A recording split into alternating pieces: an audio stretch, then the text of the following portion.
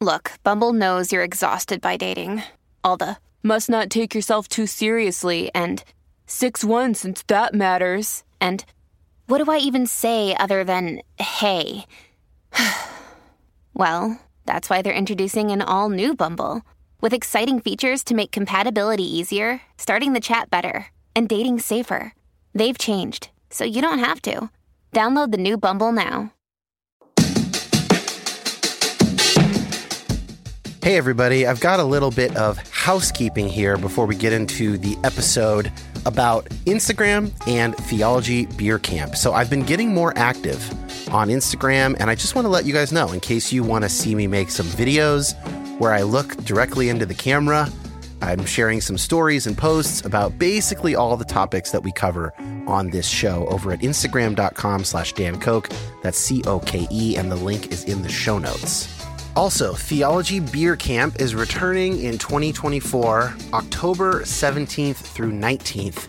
The theme is Return of the God Pods. That is a Lord of the Rings reference, which should surprise nobody.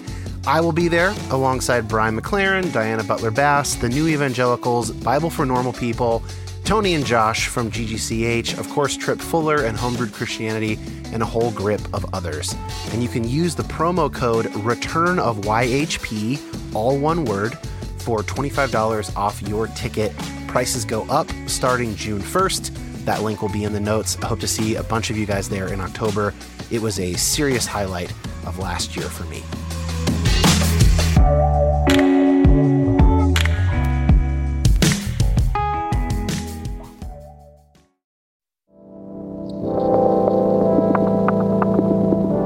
My name is Dan Koch.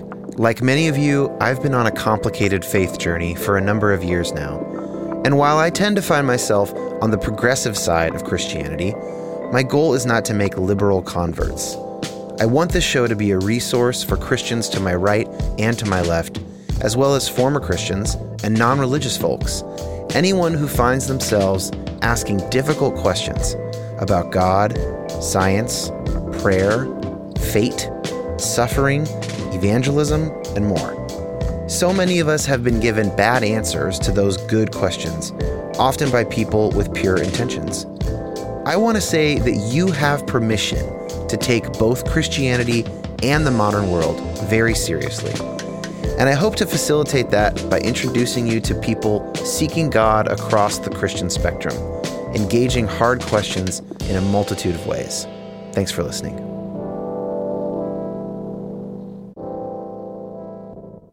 All right, I'm here with Dr. Jesse Fox from Stetson University, psychological researcher extraordinaire.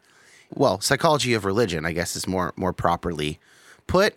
Jesse, thank you so much for joining me today. Yeah, thanks for having me. And it's a little bit like finding family that you didn't know you had. Oh, yeah. This podcast has been probably basically I've made friends in the long run.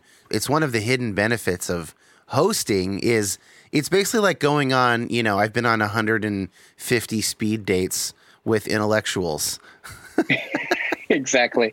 One thing we should mention just in case, especially if people hear you elsewhere and they're like, man, I don't know if Jesse was at 100% today. That's because you have a 1-week-old child at home. That's right. And you booked this time slot, I don't know, a month or two ago. Yeah. You may not, was he late? Or he's early. He's early. He's 4 weeks early. Yeah. Okay. So you anticipated getting this done before the birth. About a month out. Oh gosh. Well, you're a champ. I mean, thank you for gritting and bearing it. Thankfully, like the stuff we're talking about is stuff that I think know like the back of your hand. So I'm not gonna ask you to go too far out on a limb today. I don't think. Sure. Yeah. But no promises, man. You never know where this stuff goes. There's a well-known saying in our field, we study ourselves. The topic of spiritual bypass, is something that connects into so many different areas that we'll probably end up, unveiling here in a bit. But in some ways, I've been preparing for this conversation most of my life. Yeah. Let's put it that way. Yeah. Well, this and other conversations. So I want to start zoomed out. Yeah. Basically setting up the stakes for why spiritual bypassing matters and ask you, why is it important just from a psychological perspective, to be open to both positive and negative experiences in life? We can't live life completely or fully if we don't embrace both of those.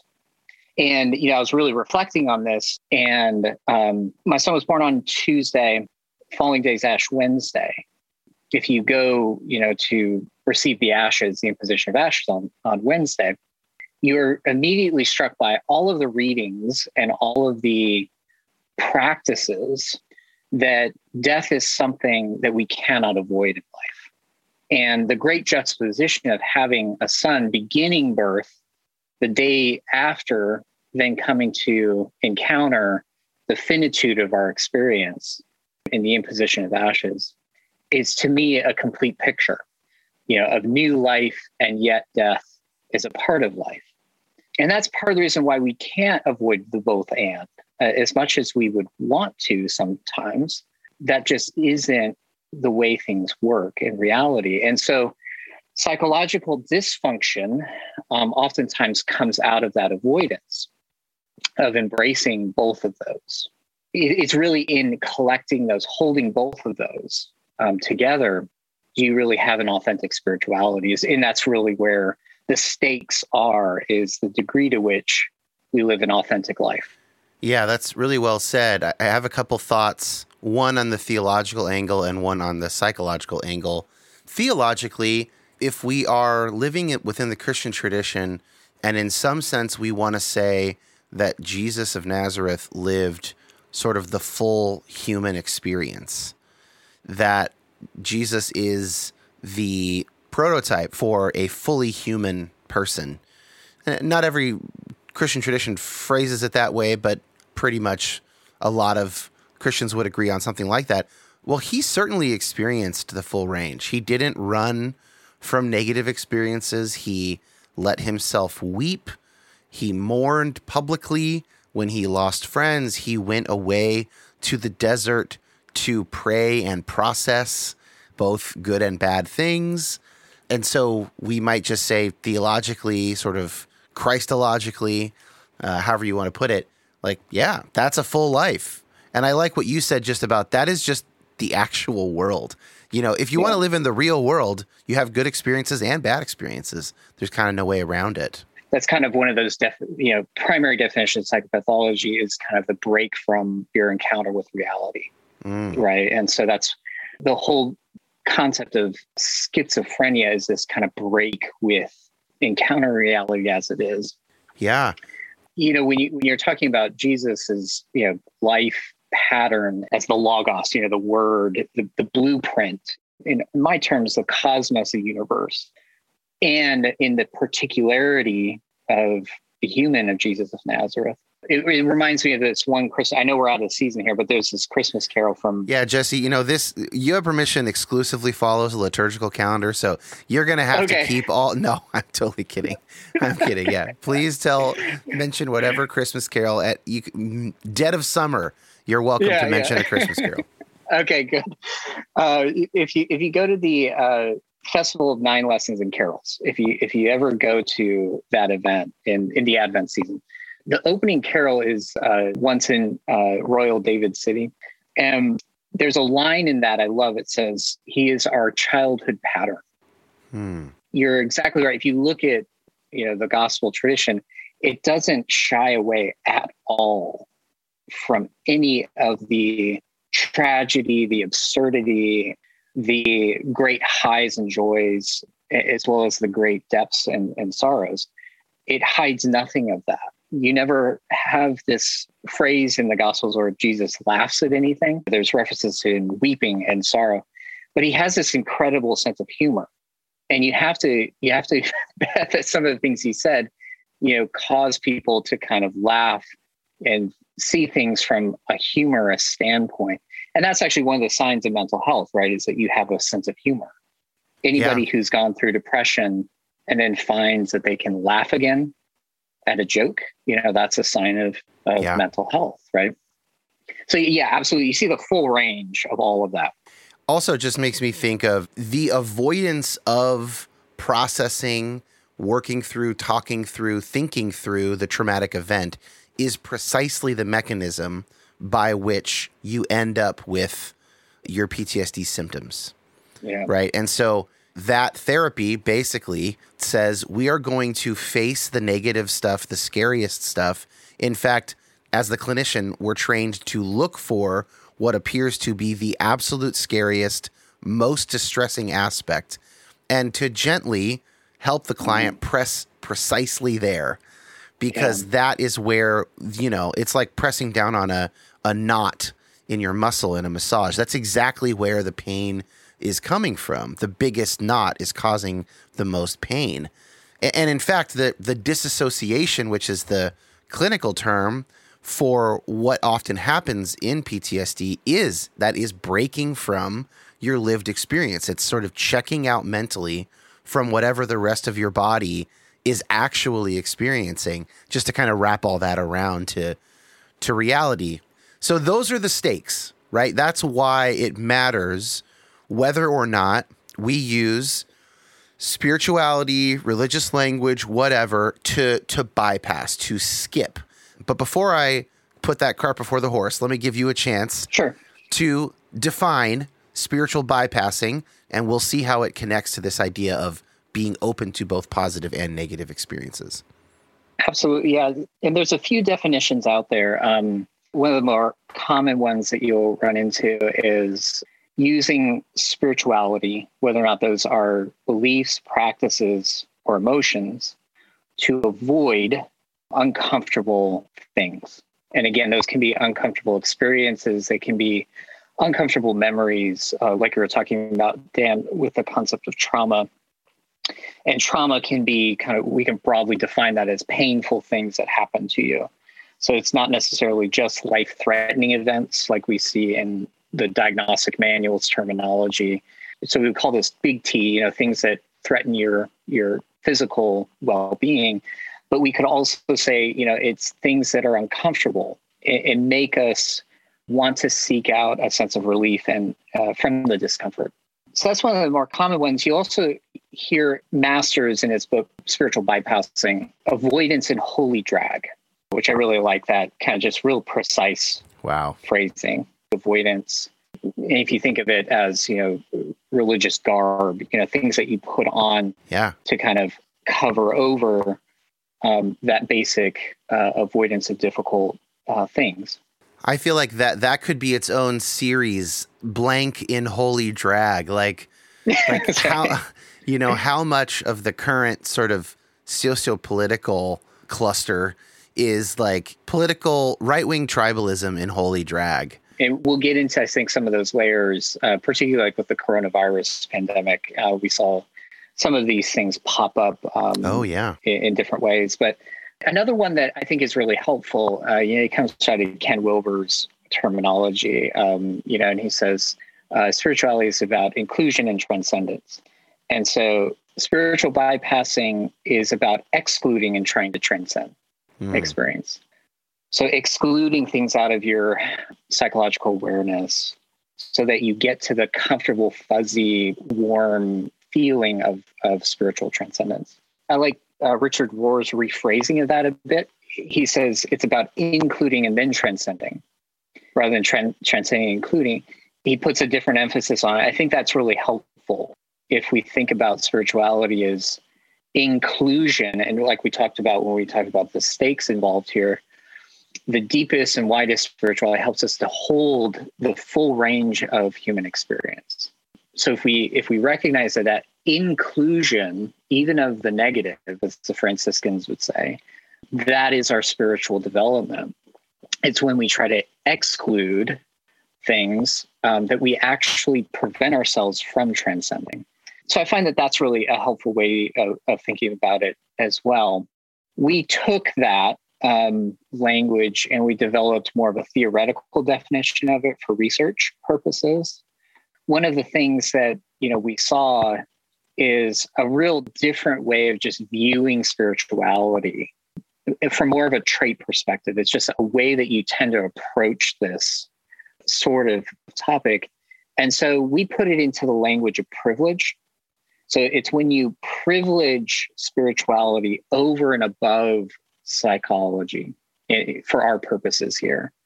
There's other ways that you could construct that, but because of my background in psychometrics and everything, this is how we defined it. And it's really about viewing spirituality as kind of a way in which you hierarchically arrange your world. You know, spirituality is a way to get to another place rather than right now. You know, so if there's psychological issues, those are really inferior to the spiritual issues going on. Let me see if I am getting this right with like a real world example. So I had a chip repair done on my windshield the other day and just chatted with this older gentleman who was doing the work. He's probably a baby boomer and really nice guy. He kind of brought up the Ukraine situation and the complexity of it came up. And he said, you know, that's why I repair rock chips and windshields and I don't run the military. You know, I guess all we can do is pray.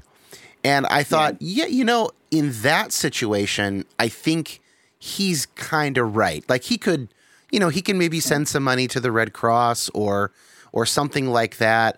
Maybe his vote will have some small effect on if he wants more hawkish or dovish leaders. But really, I can't do a ton about Ukraine. That felt like a healthy example of what I think you're calling spiritualizing, right? To privilege it over the real world. Now, if he had said, man, have you noticed all the homeless people in our neighborhood recently? And I said, yeah, you know, there's a shelter down the street that is taking donations. He's like, well, I don't know about all that. I think all I can do is pray. That would be a denial of his actual ability to have agency and to say, well, prayer would be more effective than donating supplies or support to the local homeless shelter. Am I getting that right?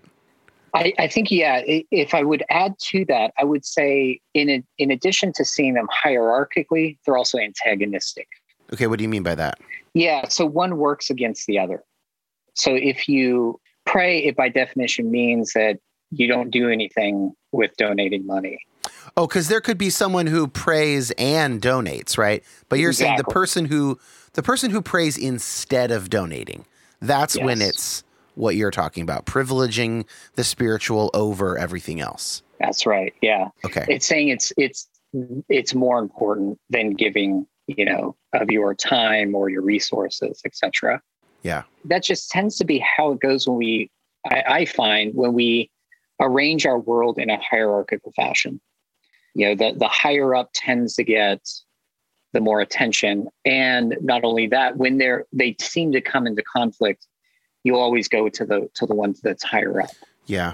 So are there like Bible verses or Christian phrases or theological concepts that people might recognize if they can't think of specific examples as we talk in the abstract, but like, oh, you'd recognize it if you heard this, like, you know what I mean? Are there sort of popular phrases? One thing that I find is a really common one is when people are going through grieving.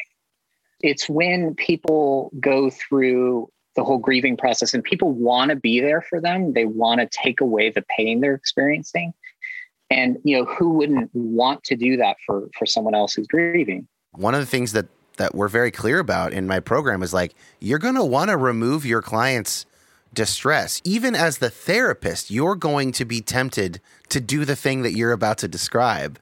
And you should not. Like, that's not what we're there for. We're not there for momentary alleviation of mental suffering. Like, we have a long game in mind, but I even feel it with clients. I just want to reduce this person's suffering right now and, you know, have to fight that urge sometimes. It's this phrase that you'll hear come up, particularly, you know, in Christian context, you know, that they're in a better place. What that person is going through is the real negative side of grieving. You know, they're experiencing the loss, the sense that that person who, you know, they may have gotten up every morning for the past 20 years and had a cup of coffee with before going to work, they're going to be drinking that cup of coffee alone now.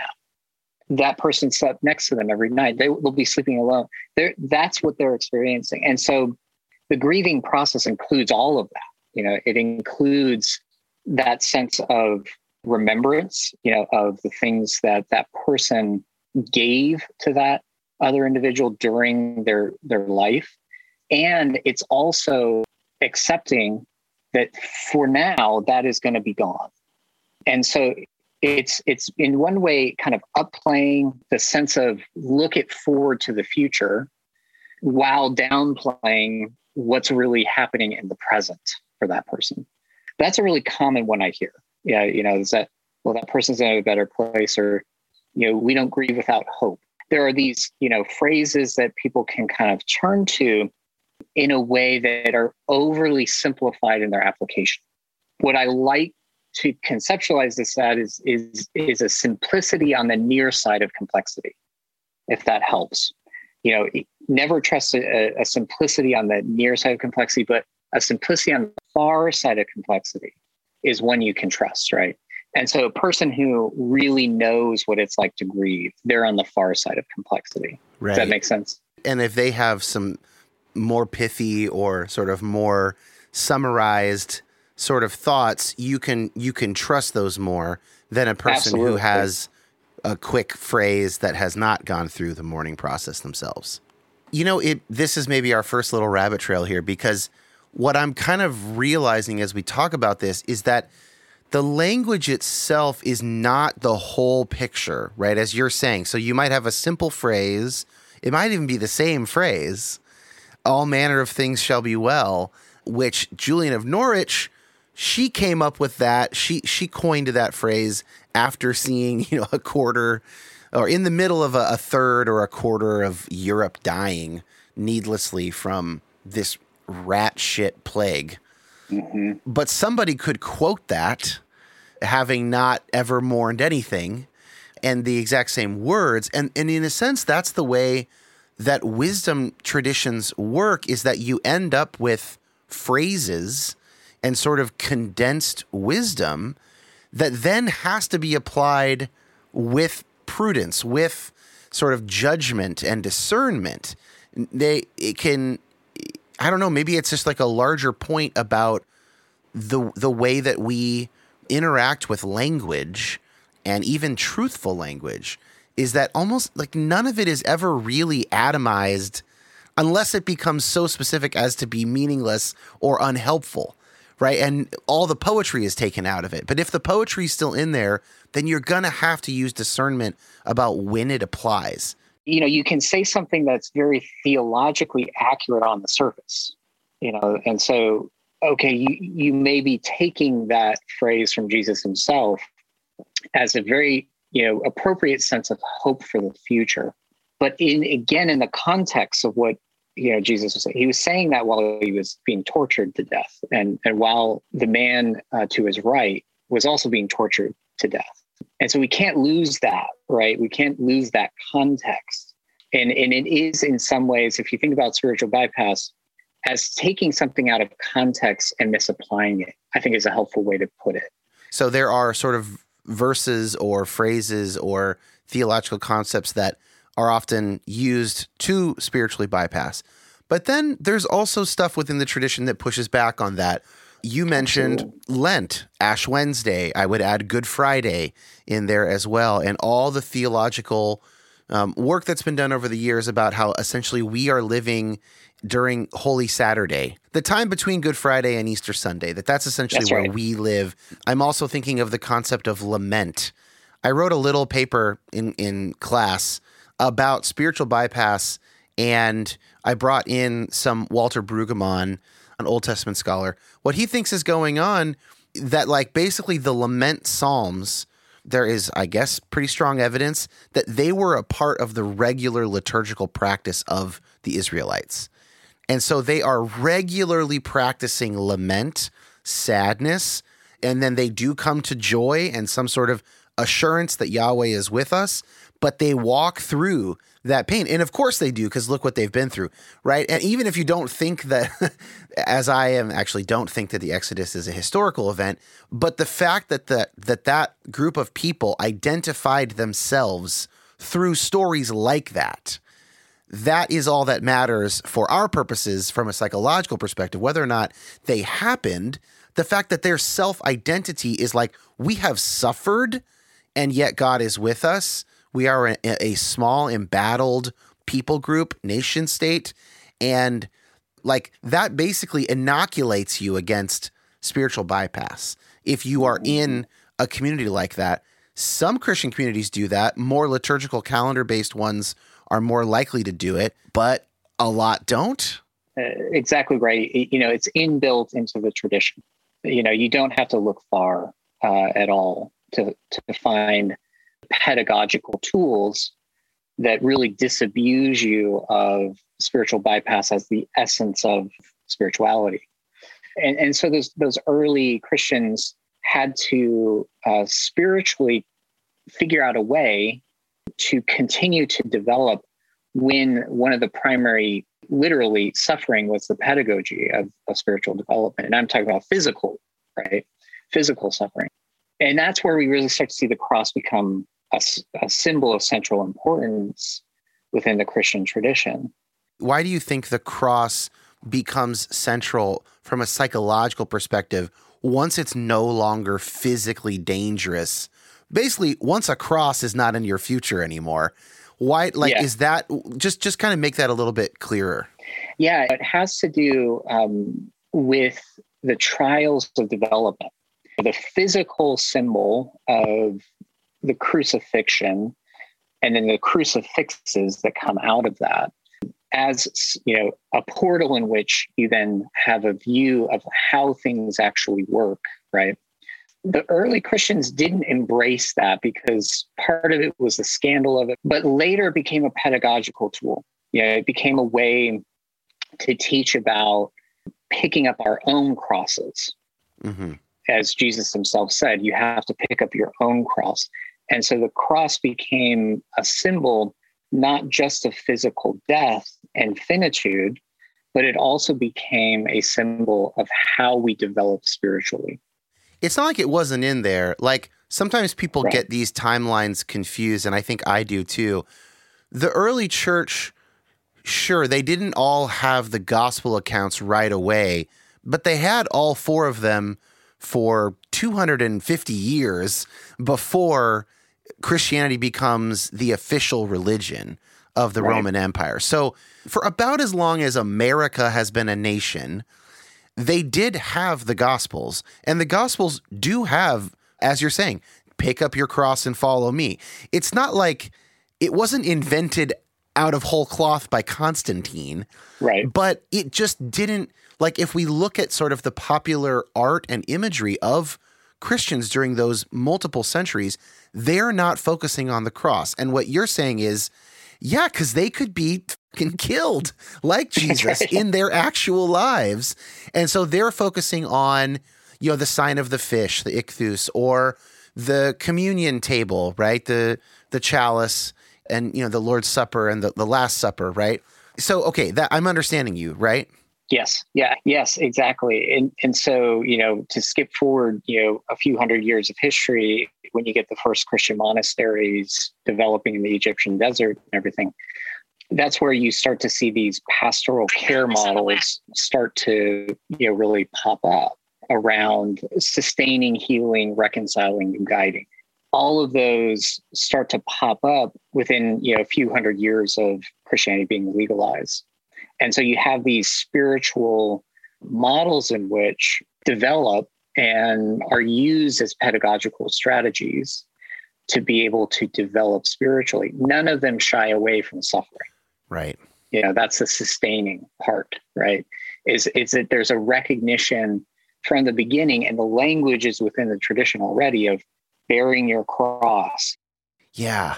Oh my gosh. Well, we're just going to have to cul-de-sac some of this so that we can make sure to talk about spiritual bypass. But that is so interesting, and I love it. Let's take a break, and when we come back, I'm going to ask you whether or not the spiritual bypass sort of idea is basically just the critique that Marx and Freud have made of Christianity. So we'll be right back.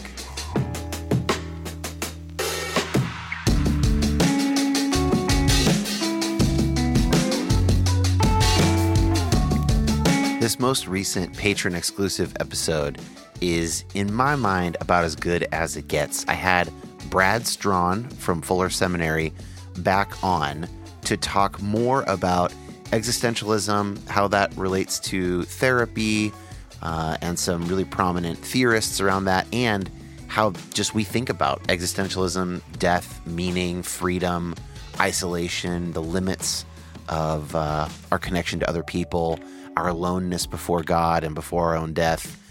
We got into some really cool stuff together. Brad's episode, which is his original episode, is called Integrating Psychology and Theology and Christian Existentialism, is the third highest downloaded episode in You Have Permission history. So I imagine you guys have heard it. It's one of the most popular episodes. And I just love the chance to have him back. Really enjoyed that conversation. I wanted to play a clip from it so you can get a sense of that chat. But to become a patron and hear the whole episode, go to patreon.com/Dan Koch. That link is in the show notes. Here's a clip from my conversation with Brad. And after that, we'll just go right back into the episode with Jesse. And I think in our first conversation, Dan, we both talked a bit about how we had come to psychology.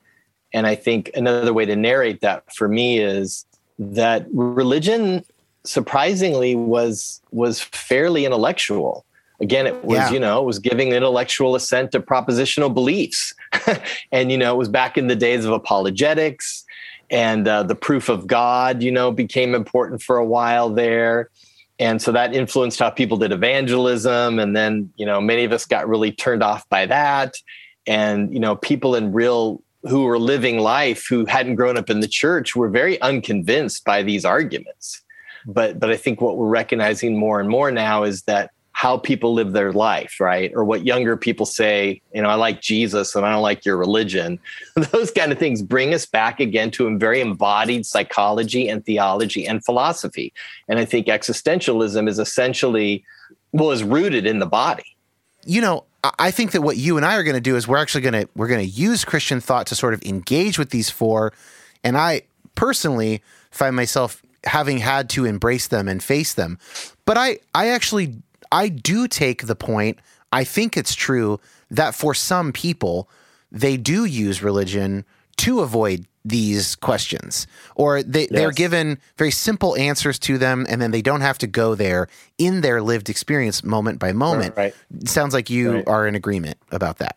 Exactly. I think maybe even to back up a little bit, I think you could have several responses to the existential dread of death and isolation and freedom and meaning. And one is to say, well, it all just doesn't matter at all, right? And so do whatever you want as long as you want. And you can go into nihilism or hedonism, one of the two. Right.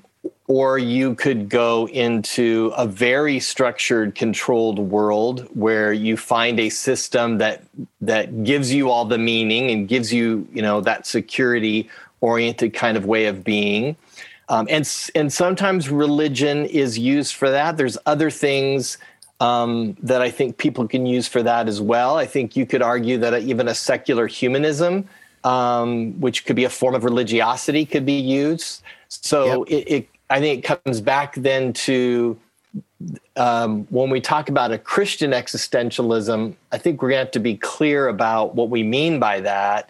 It's a certain way of engaging with your faith that allows you to stay open to these realities. I think Yalom is naming realities, but his answer and some of the others for what to do with that are perhaps going to be different than we might suggest.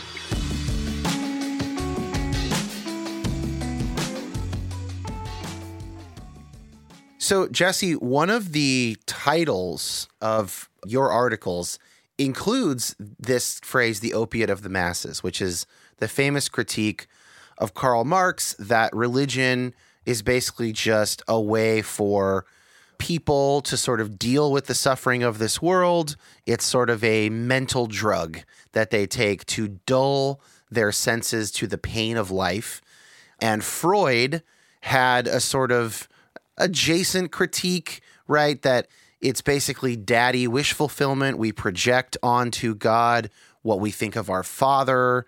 or maybe some better version that we wish we had gotten than our actual father or whatever. But in both cases, it is reducible to psychological self-deception towards something that we wish was better than it was. And I can see why you use this phrase because, well, there's some kindred spirit between that and what you're talking about, right? Absolutely. The phrase spiritual bypassing was actually coined by a Buddhist psychotherapist by the name of John Welwood, very interested in spirituality. He kind of got the mainstream psychological training of the time and came to a recognition that mainstream psychological training just really did not encapsulate the full human experience. Personality psychologist I do a lot of close work with, Ralph Piedmont, has a great phrase for that. He says, we've really only studied psychologically what it means to be human from the bottom down in terms of coping and survival. But we've only begun to break into what it means to be human from the top up in terms of transcendence. And so John Welwood, he came to the phrase spiritual bypassing actually through the practical work he was doing in his Dharma community. And he noticed that people who were learning how to embrace a Buddhist path utilize things like meditation. And I know it sounds kind of crazy to say even mindfulness as a way of avoiding certain things. And he noticed that it really held them back too from being able to actually embrace the full practice. Because as you know, mindfulness is one path of the Eightfold Path. The other paths, are part of ethical right action, right thinking, etc. And so he noticed that and came up with that phrase, spiritual bypassing. He noticed they were using the tools of Buddhist practice to actually avoid really dealing with what Buddhist practice is intended to help you deal with, right? Just so I understand, my mind for mindfulness, I recognize that it's the same word in the Buddhist tradition as it is in psychological work of becoming this sort of broad umbrella term for becoming aware of your thoughts, your experiences, your emotions, your whatever, your energy levels, your arousal levels, your anger. But what he was saying is like people were kind of going halfway with their mindfulness, just enough, sort of using it as a hack rather than using it and going all the way with it. Because if you're really doing mindfulness, you should be actually really embracing and really acknowledging those negative emotions. That's kind of the whole game, but sort of using like a half-assed version of it or using it to sort of short circuit that process. Is that right? Yeah, that's exactly what he noticed. And that's why it seems so counterintuitive to say it that way. Because I could see a lot of Christian prayer practices as being more open to spiritual bypass, right? Like, well, we're not going to use the imprecatory psalms or the lament psalms. We're just going to ask God for things we want. And so when I'm feeling sad, I will just pray for joy. Yeah, like you're praying and you're doing kind of a normal Christian prayer and ignoring this other part of you. But mindfulness, see, it's almost like poetic that would be the guy who would coin the term, because mindfulness is supposed to keep that from happening through like radical acceptance, accepting everything about this moment and not trying to change it. That's like the whole idea. That's why it sort of works better. That's why a lot of times what a Christian needs is to bring in Christian meditation practices, which have more close kinship with Buddhist mindfulness than they do petitionary prayer, right? Or something like that. When you experience some of these states that can happen in meditation, they do bring about a sense of bliss. Oh, yeah. A sense of, things are as they are, and that's all that needs to be. That's what John Welwood was talking about. Yeah, wow. It's like wanting to go straight to that feeling of peaceful non-attachment, but maybe also like a nice dump of serotonin, making you feel like everything is good. I mean, I certainly have had and continue to have that type of experience in my own contemplative practice.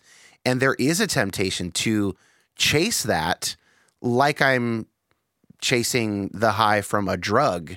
You know, it's not as easy to get as just taking a drug, which is why there are a lot more people who abuse drugs than abuse meditation. But you can imagine, I mean, I can imagine someone just going, ooh, that is the best feeling ever. Like, I just want to keep having that feeling. There's a lot of connections here to, you know, Christian contemplative practices as well. Like you were saying, you know, that this is why it's really helpful, you know, to really embrace a big view of this tradition, because there's so many helpful guides within this tradition. When you go through this process, it's very easy to come to that point, like I was saying, where you think you've arrived. But I think I'm saying this right. Chögyam Trungpa wrote a book about this very issue. And he has this great phrase that I love pulling up every once in a while to remind me that I haven't arrived. He says, enlightenment is ego's ultimate disappointment. Wow. So when you feel that sense of I've accomplished this, it's like you're not there yet, right? But you know, within the Christian tradition, the whole idea of the dark nights, you know, of sense and spirit, and some even said, you know, that there's a dark night of self too, really quickly, you know, makes you realize, you know, if I think I've arrived and I've claimed it, and I'm really attached to these spiritual highs, I need to be very aware of how addictive that is. Right. And it's so easy to get reattached to that. I'm doing this for the high, the bliss, the sense of I've just spiritually arrived, right? If you're listening to this podcast, you must recognize the value of asking questions. At Aramco, our questions help us engineer a better future. How can today's resources fuel our shared tomorrow? How can we deliver energy to a world that can't stop? How can we deliver one of the fuels of the future? How can we sow curiosity to harvest ingenuity? To learn more about how innovation drives us forward, visit aramco.com/poweredbyhow. Do you think that there is a version of that with what we might call Pharisaical type behaviors or legalism?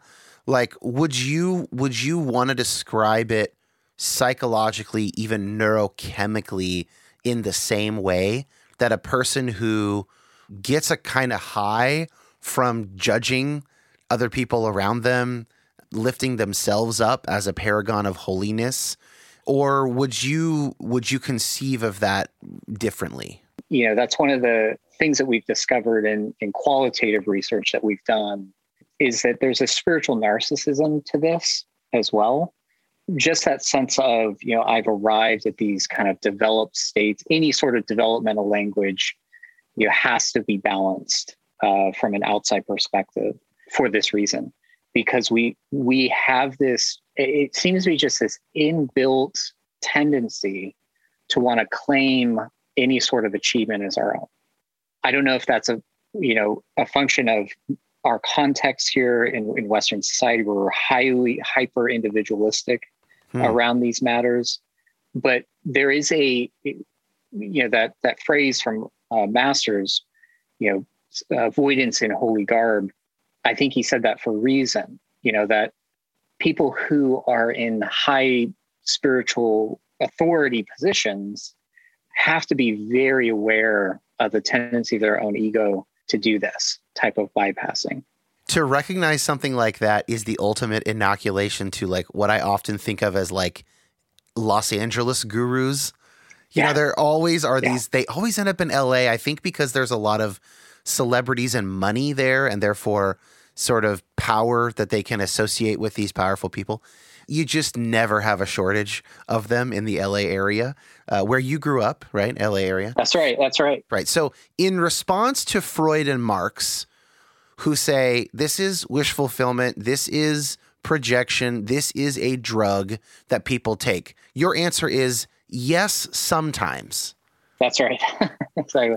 But to call it only that is to actually take this massive world of the spiritual, of the religious, of the various stages along that journey that people seem to take, and the vast, in William James's language, the varieties of religious experience, and to say that is all of it is naively reductionistic, right? I think it is. I don't think it's even really engaging with the sources themselves. It's not even really engaging like with the people I talked about, like St. John of the Cross and others who quickly disabuse people of this notion that somehow you've reached it. But one thing I want to just make sure to address, because it comes up sometimes on the show, and I know that you're well positioned to briefly respond to it. There is a sense, especially among people who have been hurt by religion, and my research is constantly looking at those stories, that religion and spirituality, maybe they're not good for people. Mm-hmm. And my understanding of the state of the research is that is it's just not supported to say mm-hmm. that. And one of the meta studies, the meta analyses that you mention in one of your articles is this Koenig article from 2011, where he looked at 3,000 quantitative studies that involved religion and or spirituality. In case people are sort of wondering, what is the broad thrust of the research on this stuff? Can you give us a few bullet points there? Yeah, absolutely. And it's hard to encapsulate in really brief terms because there is so much of it. Yeah. What we've really seen in the last 20 years is just an upswell of empirical research around religious factors, spiritual factors, and how those relate to psychological health, physiological health, et cetera. And so what we mean when we say that, when we say religion, spirituality, and its relationship to health, we're talking about 3 levels of analysis. We're talking about demographic information, so whether or not people call themselves religious or not, et cetera. We're talking about cultural, so if there are practices like prayer that people mm-hmm. Utilize. And then we're talking more on a personality or what we call an organismic level. It's inbuilt into your psychology. Those 3 levels have found over the past 20 years to show that overall, yes, there is a positive relationship between those factors and lots of different dimensions of health, psychological as well as physiological. Now, there are studies, though, that do show that there are negatives. There are negative relationships. Yeah. Some of these are studies, both in terms of their positive aspects as well as their negative aspects, have shown longitudinally over time, they continue to have effects. Now, for folks who may be coming from the lens of these probably just are outdated things that are really epiphenomenal of evolution over time, and we need to just abandon them or whatever. Those are a minority of the studies, but they are there. And they are picking up on dynamics that have also become more a part of the psychological lexicon in terms of religious and spiritual struggles and crises that people have. Those are very powerful. So when people experience that, they're more likely to experience suicidal ideations. They're more likely to not recover from disease. They're more likely to experience a whole range of problems. Very, very powerful. Yeah. So for people who do have that perspective, I agree with them. Right? Yeah, it's kind of like religion and spirituality pretty much work for pretty much everyone to some degree, except when you're harmed by it, oh boy. And it can hurt so badly, it can sometimes skew the whole study to have enough of those people. But also, from your personal perspective, you maybe can't imagine that it is good for people if it was capable of producing that much harm in your experience or a friend's experience, a loved one's experience. I sometimes feel that way when I'm reading the accounts of survivors of spiritual abuse or clergy sex abuse, stuff like that. That's why I think that, in the work that you're doing connects into this work as well, because I think ultimately what you will probably find is that people who have experienced abuse, when they talk about their abuser, will likely also bring up that they use spiritual bypass as a way to justify what they were doing. That the abuser did? Yeah. Oh, yeah, that is a good connection. Yep. And I've heard people share stories like that. I definitely think there is an intimate connection there. Again, because it's this way of just kind of hierarchically arranging your universe as a way of kind of justifying avoiding, these issues. The metaphor that I like to use, and I'm not going to pass up this opportunity to get your take on it, and you can correct me if you think it needs correction, is that religion and spirituality, but especially religion, I think because of its more structured format, is like nuclear fission. Like it's like a nuclear power plant. And if you have the right stuff in place, it produces essentially free energy, or the lowest cost, lowest environmental impact energy source that we have. And when those safeguards break down or some cataclysm happens that was unforeseen or whatever, then you get nuclear fallout and it destroys everything in a 20-mile radius for 1,000 years. And so that's why it's so powerful, why the destruction can be so devastating. It's also why most people in the orbit experience positive effects most of the time, because those things don't happen every day. We don't have nuclear fallout every day, but we do get it. And we need to get much, much better at predicting it so that we can harness those benefits, in my perspective, allow people to connect with God, to experience God's love, which I think is real, without the threat of fallout, essentially. Yeah, that's a really apt metaphor. The person I'm thinking of is James Griffith, who wrote Religion That Heals, Religion That Harms. And one of the things that makes religion very unique, just in terms of human psychology, is that it has this capacity to unite most of our psychological functioning into a cohesive framework. And so it's our kinship network, it's our empathy for the outsider, all of these different psychological networks, like you were saying, fuse together very powerfully. When that can be a force for good, it's amazing that there's a part of human experience that transcends what's happening. And our capacity to be able to look at our time and place from a transcendent perspective is something that's very unique to the human species. We don't see this fully replicated in animal models. And it's that capacity to see out onto the horizon of our life, our mortality, and then our response to that in terms of seeing what happens beyond that. Right. Is unique to us. That produces an anxiety that is unique to humans. Other animals don't need to spiritually bypass because there's nothing for them to bypass. I mean, maybe we don't know about maybe cephalopods and some of the higher primates, or, maybe there's some version of that. It's a ramp, not a direct cutoff. But generally speaking, rodents don't have to quell that anxiety. And so it's a unique human problem. And I'm connecting it to the Buddhism research. I don't think I understood this before this morning, Jesse, that the sort of impetus for wanting to spiritually bypass in the first place is that spirituality fucking works. And so because it works, we then, as humans, as we are anxious about various things, the future, our own death, bad things happening to our family or our children, whatever, or our friends, we want to reduce people's suffering. We have empathy for each other.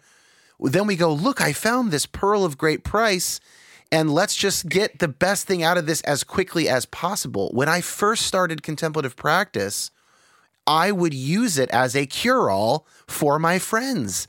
I would ask all my friends who had spiritual struggles, have you tried meditating yet? Have you tried centering prayer? And I think that to some degree, I was spiritually bypassing. I was trying to get them out of a difficult situation with a thing that I knew had worked for me, by the way, only quite recently. I think that's part of it, right? That I didn't have years and years of experience with it. If you think of our psychology in this sense of being able to take a step back, be able to see your life in the greater context of time and place, that involves a time orientation. So you look at your day and you think, Okay, what am I going to do at the end of work? Okay, I'm going to go home. That's an event horizon. I'm going to go home and then I'm going to eat because I'll be hungry.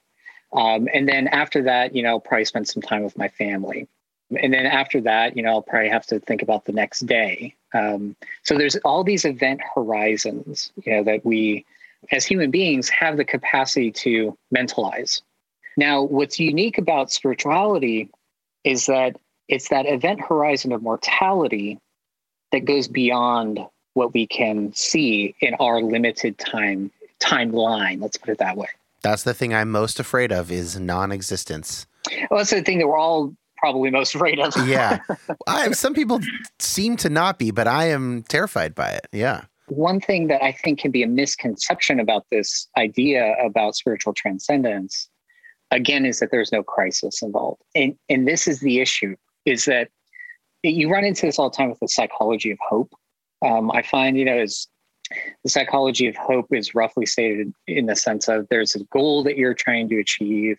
You have a pathway to get to that goal, and then you have personal agency in order to walk that path towards your goal, right? So you have the skills to be able to get there. This all really breaks down when you think about spirituality, because spirituality is not built on a hope that you see in your lifetime. Right. It's something that goes literally, you have to die first. I hate to put it in that stark of terms, but that's where spiritual hope really comes from. It's not about achieving something. It is about moving beyond what your limited perspective can hold. And that does require a death. Yeah. I think this is it. This is why spiritual bypass is so fundamental, because I think people can look at spirituality and say, and accurately pinpoint moments in which people really just hold on to the positive, that really, yes, it's like, why are you afraid about death? It's like after you die, you're going to be in paradise. And anybody, who really runs to that, I think, so fast without really dealing with, like we would put in our terms, the Good Friday experience. We all will have that Good Friday experience, right? In large, again, and in small ways. That's a simplicity that hasn't dealt with complexity. Yeah. And I don't want to write people off completely, but I'm always suspect, if I practice a good hermeneutic of suspicion, just like Marx and Freud and others, that there's something that I don't think quite has been dealt with there. Now, that doesn't say, people don't have courage in that context. It's in the face of non-being, not in the face of non-being not being a reality. I mean, I find more and more respect for people who take that head on than those who want to get around it. In fact, somebody who it seems to me is just getting around the fundamental anxieties of the human experience, I pretty much immediately write them off as soon as I think that that's what's going on, because I don't think that they can speak to me. And I think that they're kidding themselves for one reason or another. Now, as an individual, I might not judge that person. As a teacher, I might say, hey, you probably shouldn't be teaching. You shouldn't try to be a thought leader or whatever. Yeah. And, that's why, to bring up the Gospels again, I think that's probably part of the reason why, the writer talked about the Gethsemane prayer experience in these really stark, explicit terms about, love that scene. Weeping blood and sweating.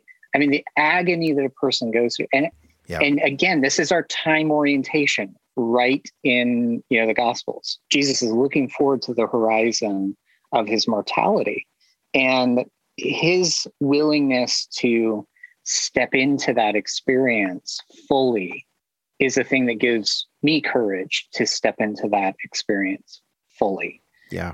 I don't think he was looking, at the resurrection and saying, well, it's all going to turn out well in the end.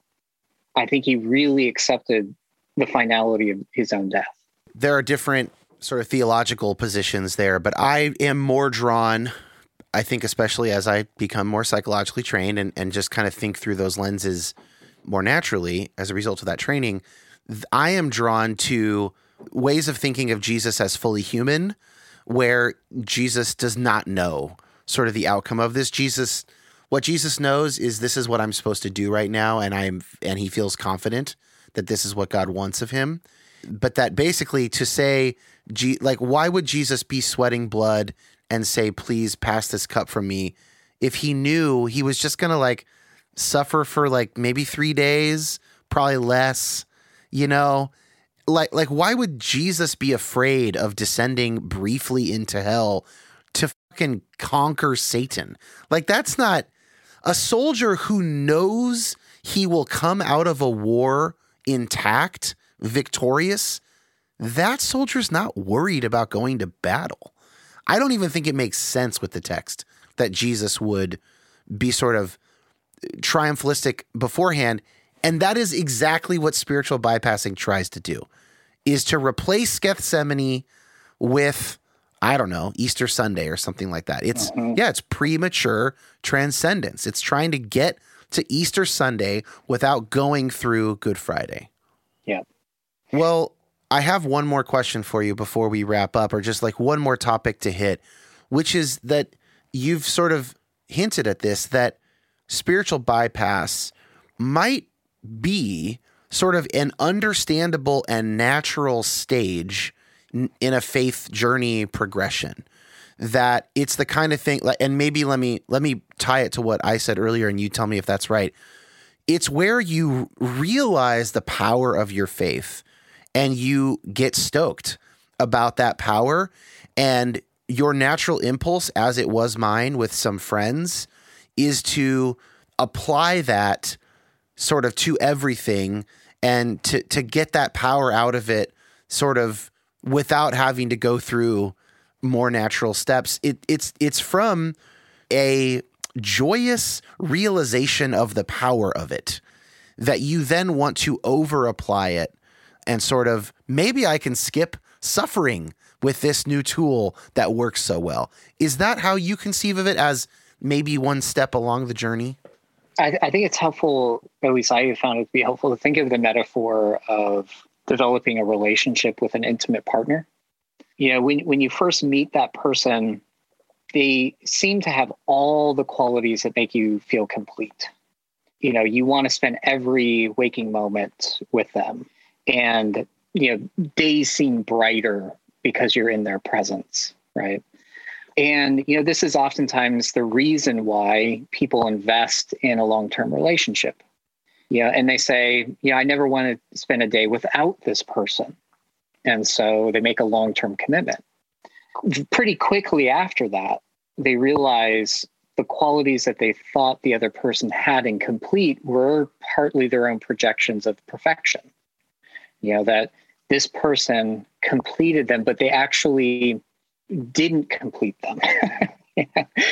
The things that they thought even were the things that they wanted to keep them around have now started to grate on their nerves. You know, it's like, say they have a great sense of humor, you know, and they just make you laugh all the time.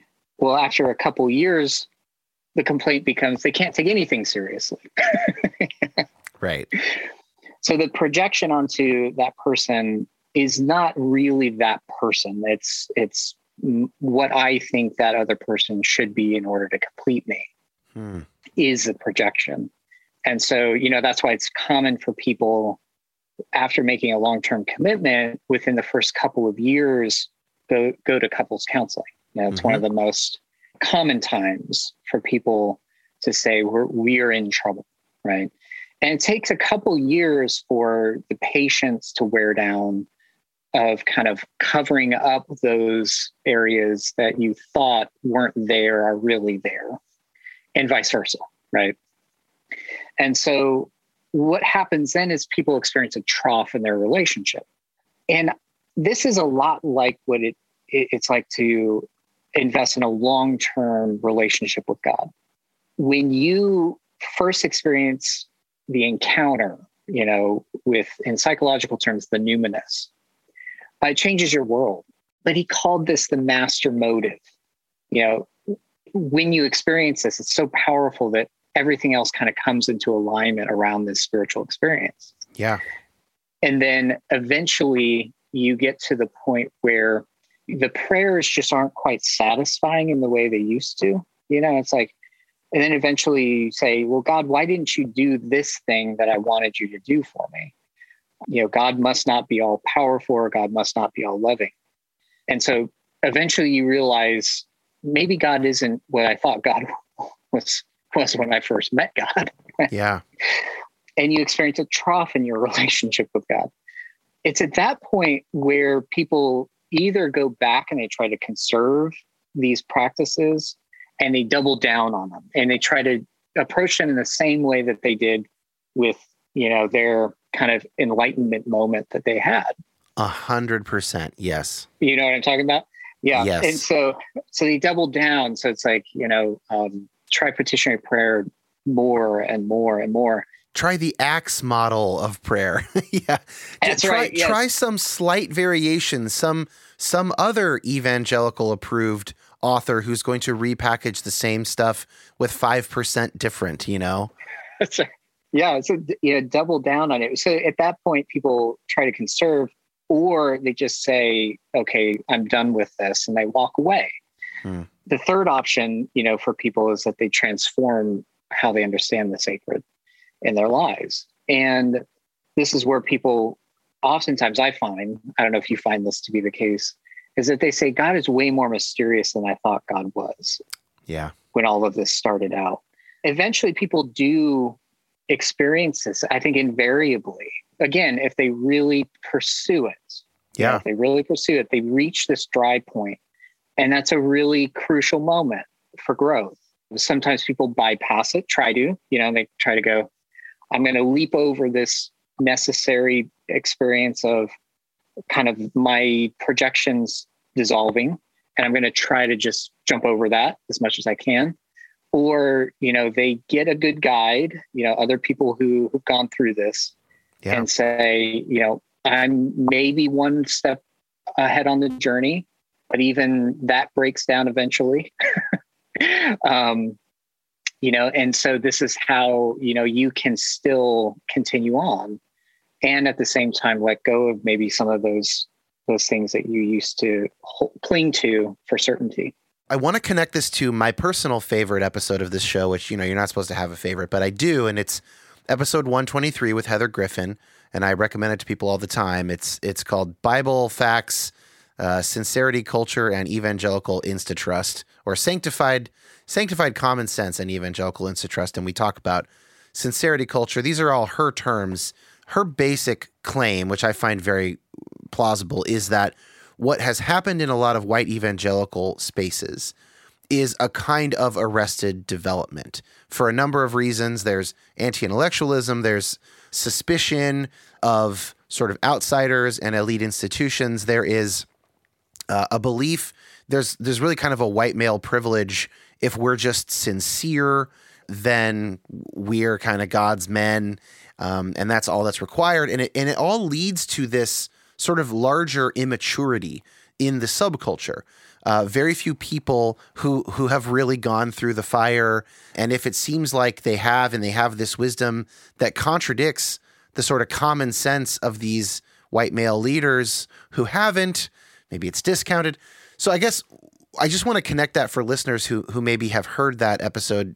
Jesse, I'm not expecting you to have internalized all of that exactly, but could this be one of the mechanisms where a person in a spiritually immature or arrested development community, would this be the kind of thing that would naturally become very popular?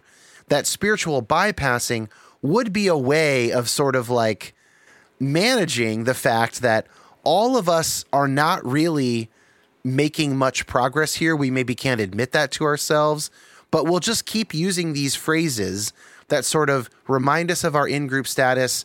They keep us from the most immediate pain, and they'll also keep us from growing. It's sort of like I wonder if it's a mechanism to be combined with other analysis of why those groups often stay so spiritually immature. Yeah, it's an interesting analysis. I come out of that world from personal experience, having grown up within kind of like the heyday of the evangelical right movement. Yeah. So I know what they're talking about from personal experience. There is a tendency, I think, again, this seems to be a very human thing. So I don't want to just point out that this is just this subculture, that that this can happen to. It can definitely be a symptom of what's going on. And so we always have to, I think, be really careful, particularly with this topic, because it can be very charged, and so we're not just talking about one way that people cope. For some people, this is the very structure of reality. We're talking about the very essence of how they see the world. Right, because it isn't just a coping mechanism if it is the furthest you've gotten on your journey, right? If it is, it's like a 13-year-old can understand what a 13-year-old can understand.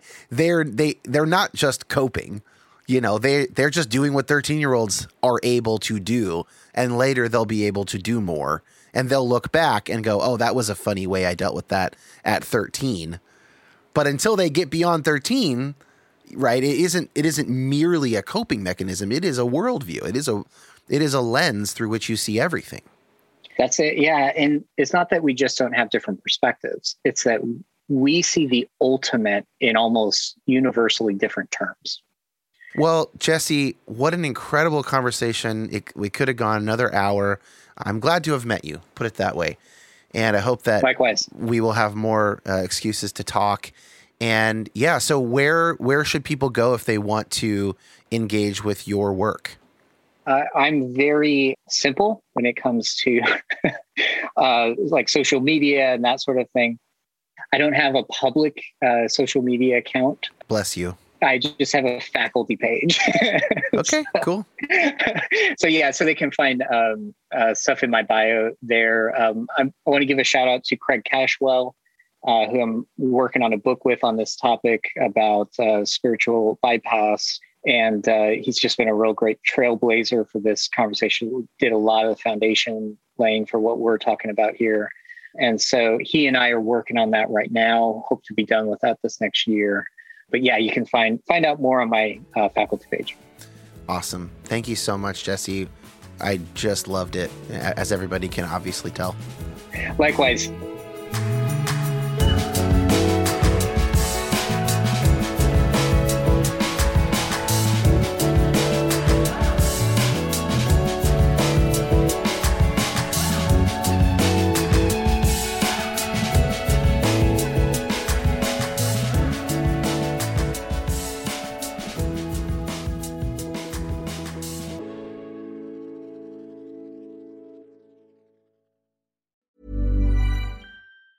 If you're listening to this podcast, you must recognize the value of asking questions.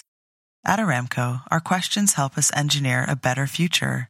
How can today's resources fuel our shared tomorrow? How can we deliver energy to a world that can't stop? How can we deliver one of the fuels of the future? How can we sow curiosity to harvest ingenuity? To learn more about how innovation drives us forward, visit aramco.com/poweredbyhow.